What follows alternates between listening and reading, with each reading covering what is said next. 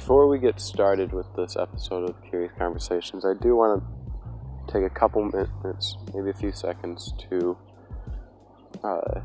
make a couple things clear. First is that I hope and am guaranteed that you will disagree with much of what I'm going to say. Two, my hope, and I'm hoping to be guaranteed, you will still listen to what I have to say. And three, this will spur on conversations that it will kindle curiosities within yourself and will also cause you to think about and write down or talk about your own thoughts as it comes to these conversation topics. These are not topics that are often talked about openly in churches or in society in general. We're too busy talking about other things. But in Curious Conversations, I seek to cause you to think about things that you would not normally think about. So, if you want to get started, by all means, let's go.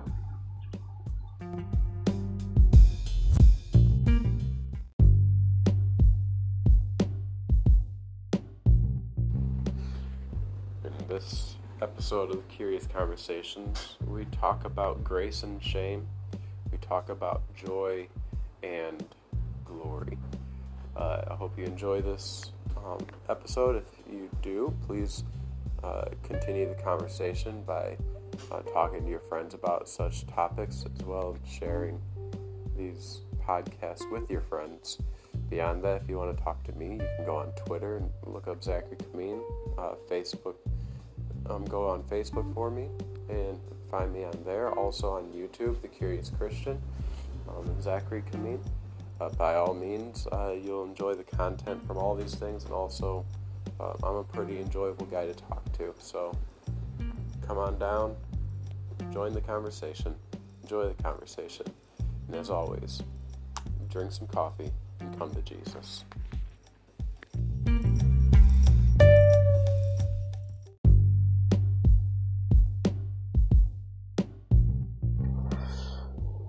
Grace and shame. Grace is simply the free gift, the freely giving of God to His people, or to people in general, or to creatures who have not deserved, or it's sometimes ill-deserved. This may be also the withdrawing of the wages of sin, which is curse, death, pain. Shame. So, going back, grace is objective. It's something outside of us, is an object that is there whether or not we feel it or what have you. It is not necessary for us to feel grace. Grace is not a feeling. Now, moving on to shame. Shame is more so subjective. It is a feeling that you have. You feel shame.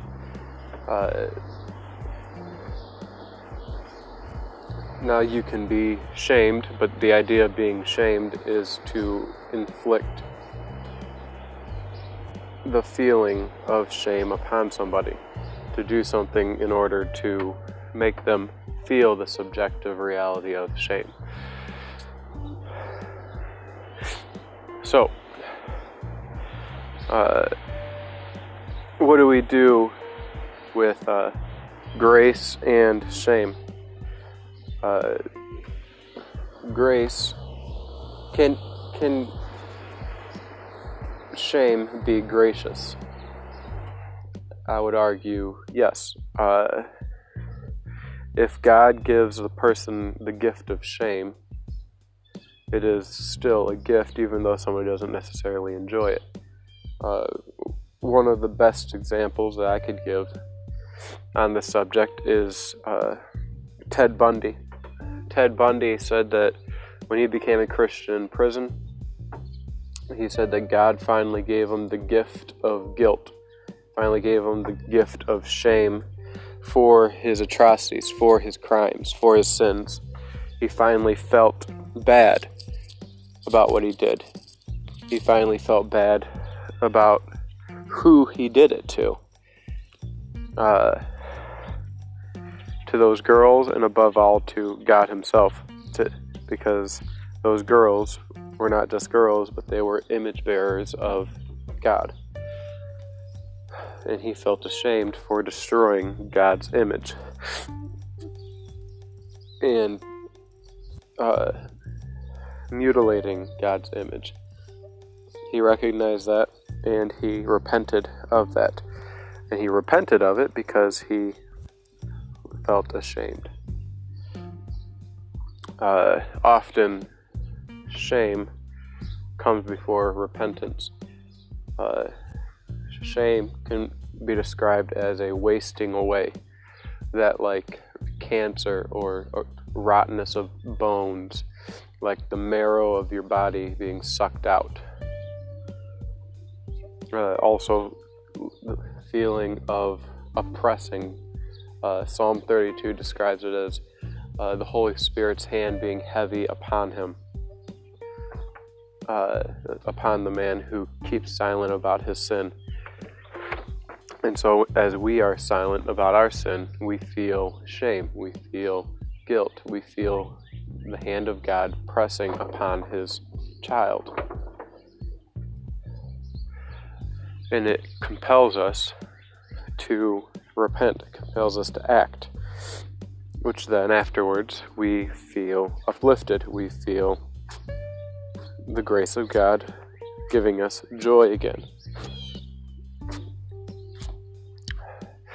That is why shame is a gift, shame is a grace, because shame leads us to the cross. Now, worldly guilt, worldly shame will do no such thing. Worldly guilt will only lead to more guilt, more shame, a sort of sorrow that can be unabated. You cannot stop that kind of shame. Worldly guilt has no dimmer switch, or has no relief. People try to find relief by numbing it, but it is not true relief. It is simply removing the symptoms, trying to numb the pain, but the pain remains. What the world needs is grace, and a gracious shame, so as to lead us to the cross of Christ.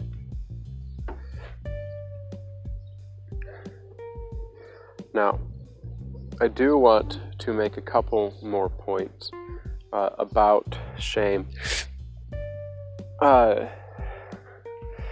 Shame is not just about what we've done, but also who we are. We are ashamed of being a sinner. We are ashamed of the type of person we were. We are ashamed of being the chief of sinners, as Paul puts it. We are ashamed of the plank that's in our own eye, as we look upon the one to whom has no plank, has no speck. There is no amount of sin that our brother can commit that would then justify our sin. We must look to our sinless brother. We must look to Christ. I do, but so when I say we must feel ashamed, or that grace makes us feel ashamed of who we are, this is not to say we are to feel ashamed about our skin tone, our nation, our nationality, our place of ancestry. There is a growing desire of our culture to shame people for being Irish, or for being English or German, Japanese, Chinese, Scottish, Nigerian, Ugandan, Sudanese, Somalian, on and on and on. These are things that it doesn't matter which part of the world that you live in. This desire of being shamed for who you are, as far as that goes, matters not. Certainly, Paul criticizes the Cretans, the people of Crete, for being, or he brings up the fact that in Crete there are people who call Cretans lazy. He himself agrees with this assessment, though he says there's got to be somebody who's not lazy. There's got to be some men who do meet the qualifications of an elder, so go find them. This recognition that there are some cultures that have certain sins, such as slothfulness with the Cretans, certain sins that are prevalent in their culture, is not wrong to say, for it is something that is scripturally said. God says it to his own people all the time. He talks about Israel, or he talks about Judea. He splits them up into tribes, but you cannot call God a tribalist. He does not say that one tribe is better than another. He doesn't say that Egypt is better than Israel, or Israel is better than Egypt, or what have you. He simply doesn't. He recognized that all men are sinners, and all societies are filled with sinners, and that there are some sins that are prevalent in others. It is not considered racist to point out that black Israelites are black supremacists. The whole notion of black Israelites is to segregate most of the world. This is wrong, and it is evil, and something that should be preached against. Anything that is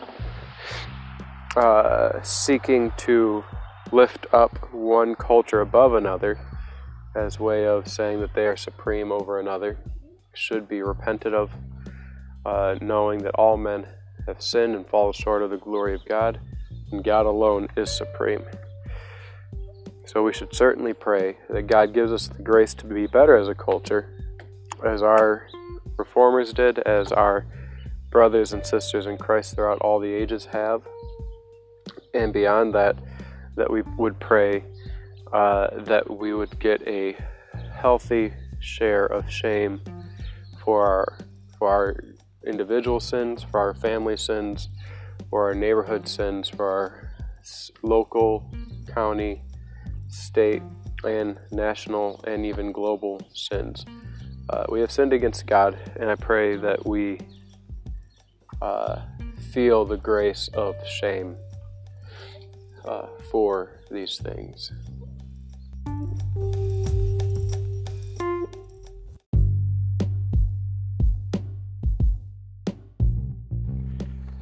My last name is Kameen.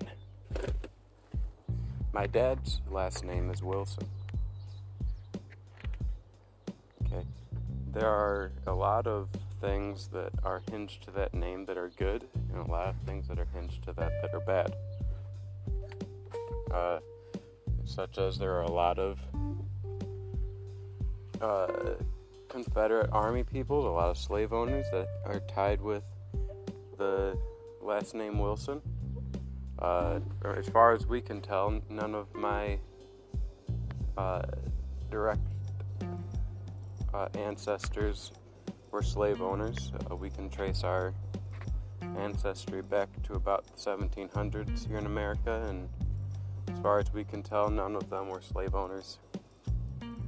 And then on my actual last name, Kameen, plenty of Nazis were named Kameen. A lot of atrocities were done by those who shared my last name, Kameen.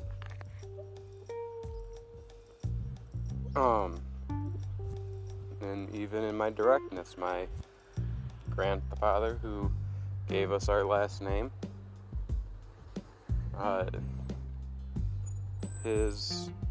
he divorced my grandma, left my family, things like that. I didn't even know who my father was till I was 21, his last name being Wilson.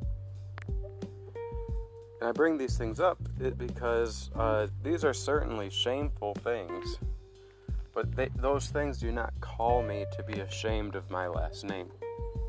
It does not call me to be ashamed of my father, or to associate myself with my grandfather and his kindred, or my father and his kindred.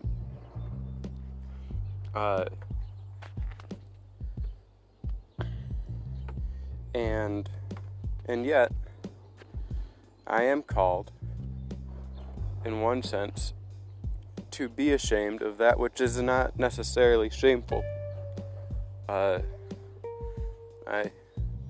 am told in Scripture, the Lord Jesus says that I must be willing to hate father and mother for the sake of the gospel, for the sake of Christ.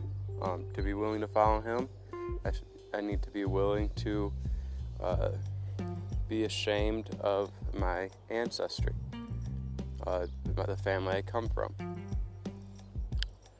And I am perfectly okay with that. And some may say that no one should be able to tell you to be ashamed of your family. And this is something I want to say. The only system that I'm aware of that calls you to be in constant reminder of your family is the military, because you have to use your family name as an association of yourself. When you know somebody, you don't know them, you know their family that they come from. There are a lot of people from the Johnson family in the military. There's only 2 Kameens that have been in the American military since the 80s, and that's me and my uncle. So it's pretty easy to pick us out. So dealing with that, I see plenty of my fellow soldiers, plenty of my battle buddies, who are not proud of their last name. They try to make a name for themselves. On Facebook, they don't have their proper name. They don't have their family name on their Facebook for whatever reason. And this is certainly sadness. Beyond that, I do want to talk about something that is prevalent in our culture, which is the LGBTQ community, where children have no problem with going against their parents' teaching. Parents often taught their daughters and their sons, to marry, if they're a boy, to marry a good girl. If they're a girl, to marry a good boy. And to make other good boys and girls, just as they tried. And one of the things that happens when one comes out as gay and whatnot is they know it brings shame to the family. But they don't care about that. They're willing to lose father and mother. They hate their father and mother for the sake of their homosexuality.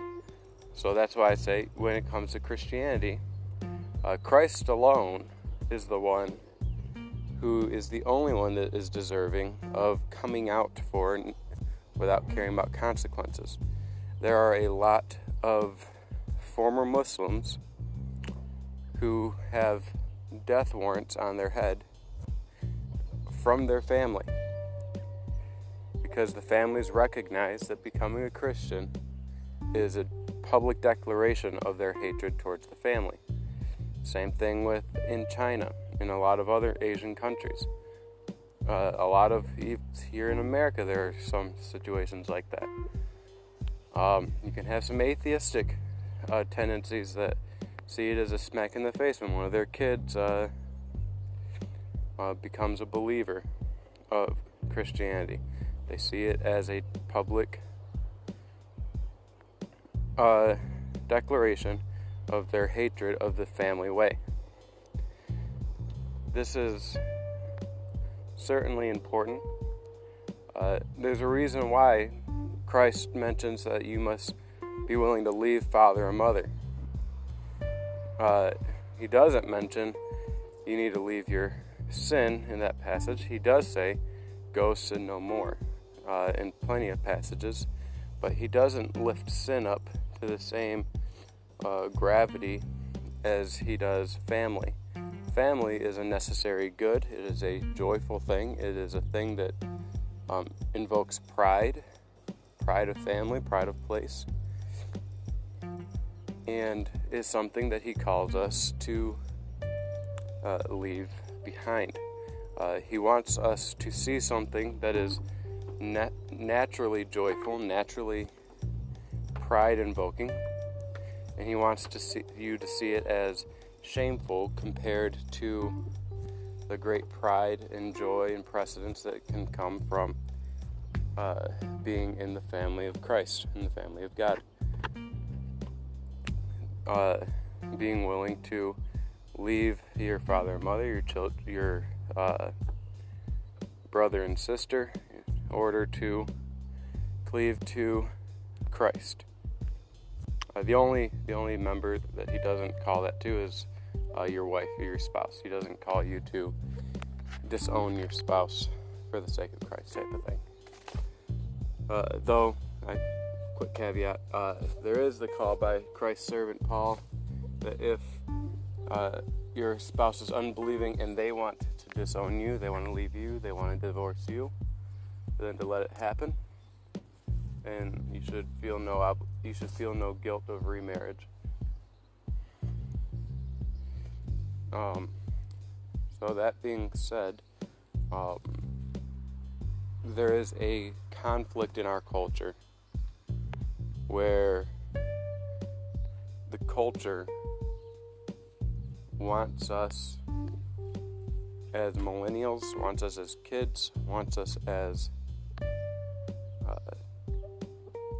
just Americans or as global citizens, whatever, to be willing to sacrifice our families for the sake of their agenda.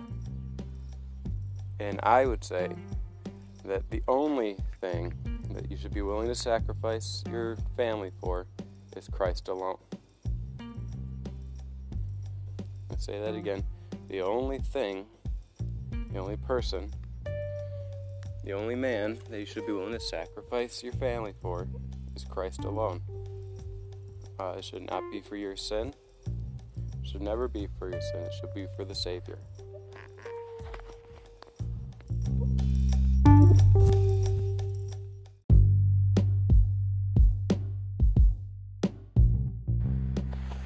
To make my point in this segment about enjoying the shame, I want to go back to church history, or in history in general, into the 2nd century, the 4th persecution under Emperor Marcus Aurelius Antonius.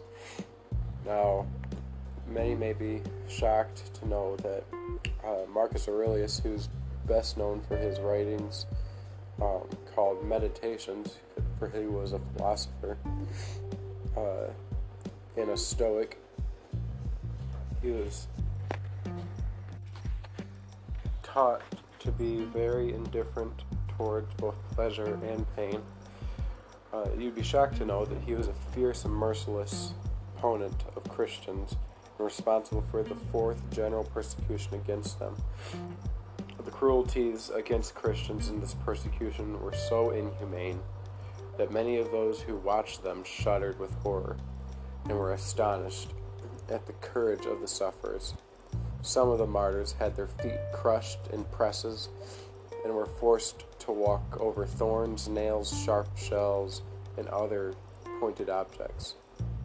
Others were whipped until their sinews and their veins were exposed, and then after suffering the most excruciating tortures that could be devised, were killed in terrible ways. Yet few turned from Christ or begged their torturers to lessen their pains. I'll give you a couple examples. Where Germanicus, a young man and true Christian, was delivered to wild lions on account of his faith, he behaved in such an astonishing courage that several pagans were converted to the faith that inspired such bravery. And secondly, Polycarp, who was a student of the Apostle John, an overseer of the church in Smyrna, heard that soldiers were at his door or looking to catch him, but instead of escaping, he sat and prayed. Nevertheless, he was taken before the governor and condemned to be burned in the marketplace. After the sentence was given, the governor said to him, "Reproach Christ, and I will release you." Polycarp answered, 86 years I have served him, and he never once wronged me.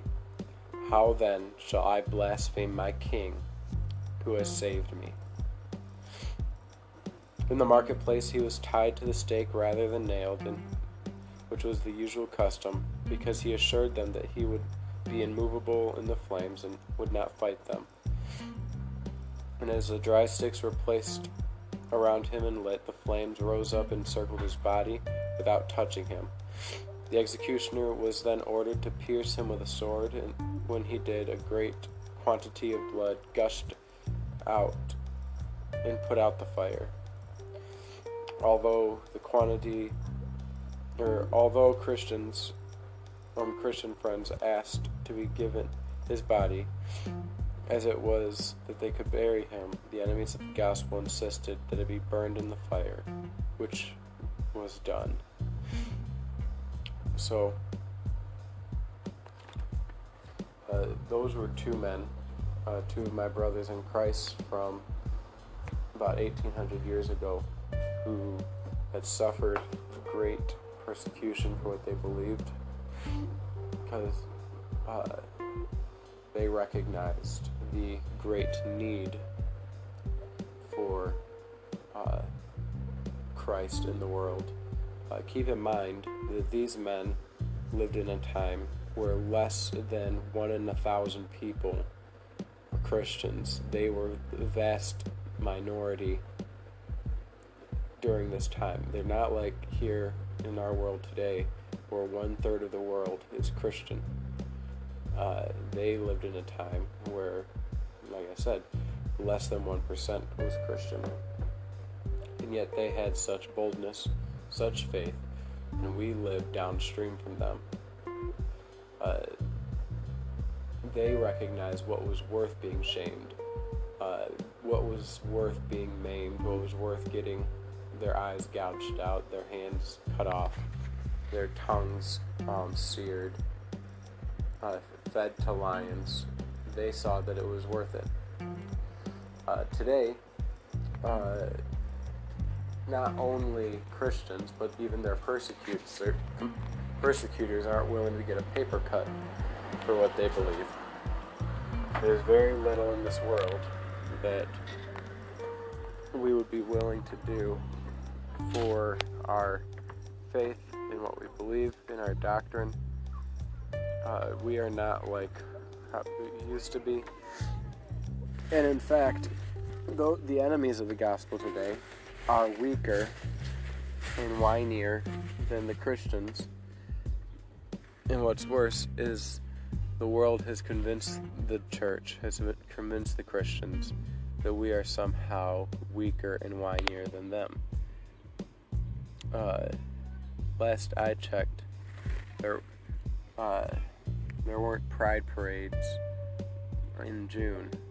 What they recognize is that once a year, for a month, about 30 days, they have these pride parades, but they recognize that 1 out of 7 days, so 52 days out of the year, Christians get together and worship the one true God.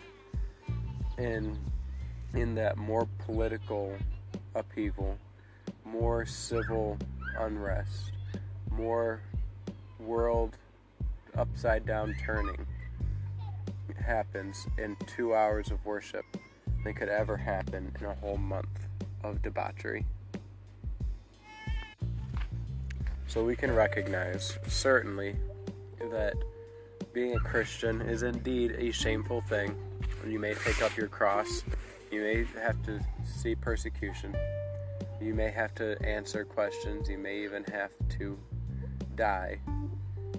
But there's one intriguing thing that is with the church and with the gospel and with Christianity, is that we Christians enjoy the persecution, not in a sadomasochist way, but in a way of recognizing, as Polycarp did, that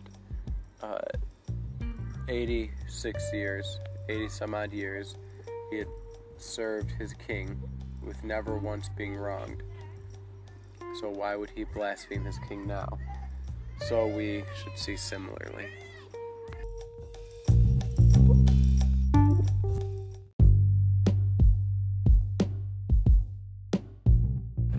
So there you have it, folks. You can't get away from judgment. You can't get away from grace. You can't get away from blessings. You can't get away from persecution. You can't get away from a form of judgment. What matters to you is who's doing the judging, who's doing the blessing, who's doing the grace, who's giving the grace, who's giving the judgment. These things are what matter to you. And these are the things that you need to consider. Do you want to be judged by the Lord, or do you want to be judged by the world? You don't get to choose neither, because the natural scheme of things is you're going to be judged by one of them. Beyond that, if you are judged by the Lord, you will be judged by the world later, because the world will one day be full of the knowledge of the Lord as the waters cover the sea, and the whole world will be Christianized. And the shame will lie with the unbeliever, with the non-Christian. If you choose this, the temporal, more peaceful, more at this time of history path, and it's not really a path, because the further you go, the harder it will be for you.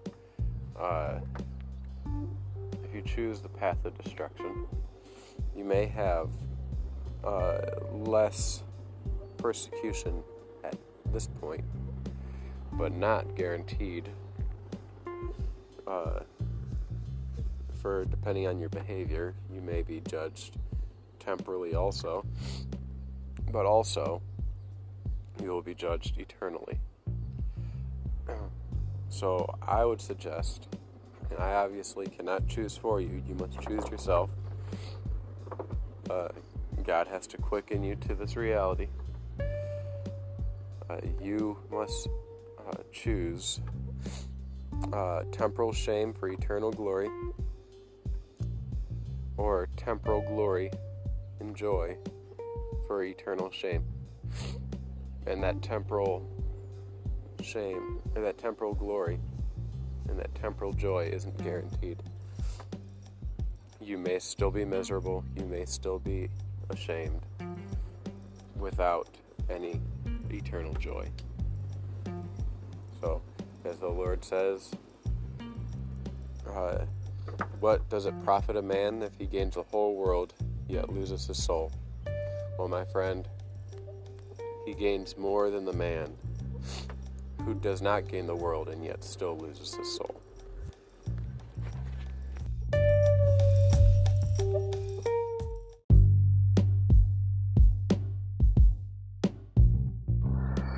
There's a song that my church sings every year. I can't remember if it's the first Sunday of the year or if it's the last Sunday of the year. I'm pretty sure it's the last Sunday, though, where the very last song of the very last service, the worship pastor starts the song in a cappella and just says, "Should nothing of our efforts fail, no legacy survive, unless the Lord should raise his house in vain, its builders strive. To you who boast tomorrow's gain, tell me, what is your life? A mist that vanishes at dawn. All glory be to Christ. All glory be to Christ our King. All glory be to Christ. His rule and reign will ever sing. All glory be to Christ. And there's multiple verses to the song, but I wanted to bring up this because this last segment will be about glory, and I find it important to bring up glory. As that verse goes, we often are encouraged to do a 5-year plan, to boast of tomorrow's gain, to boast about what we plan on gaining tomorrow. And the hymn writer of this song makes a very emphatic, what is our life to be able to make such a boast? Is it not just a mist? Is it not just a fog that by dawn has disappeared? The sun has burned it away. Are we not just smoke and ash in the end of the day? So why do we boast about tomorrow's gain? Why do we boast about things that we cannot even assure that we'll be here tomorrow? We can't even assure that we'll be here by the end of the morning. We may vanish by the morning, but yet we boast about tomorrow. So the hymnist then seeks us to recognize that all of life should be sought to glorify Christ. And in fact, all of life, all of our lives, whether believers, unbelievers, saint or sinner, will absolutely, guaranteed, 100% accurate, glorify Christ. It matters to us, it matters to you, it matters to me, whether we glorify Him by way of John the beloved disciple or Judas the betrayer. Judas, the one to whom betrayed the Lord Jesus. Again, we will glorify the Lord Jesus. It matters to us in what way we glorify Him. I, for one, will seek to glorify Him by the way, or by the things that I enjoy, by the things that I'm ashamed of, by the things that I glory in, and in the grace that is given to me. These are the same things that I hope and pray and encourage you to seek after yourself.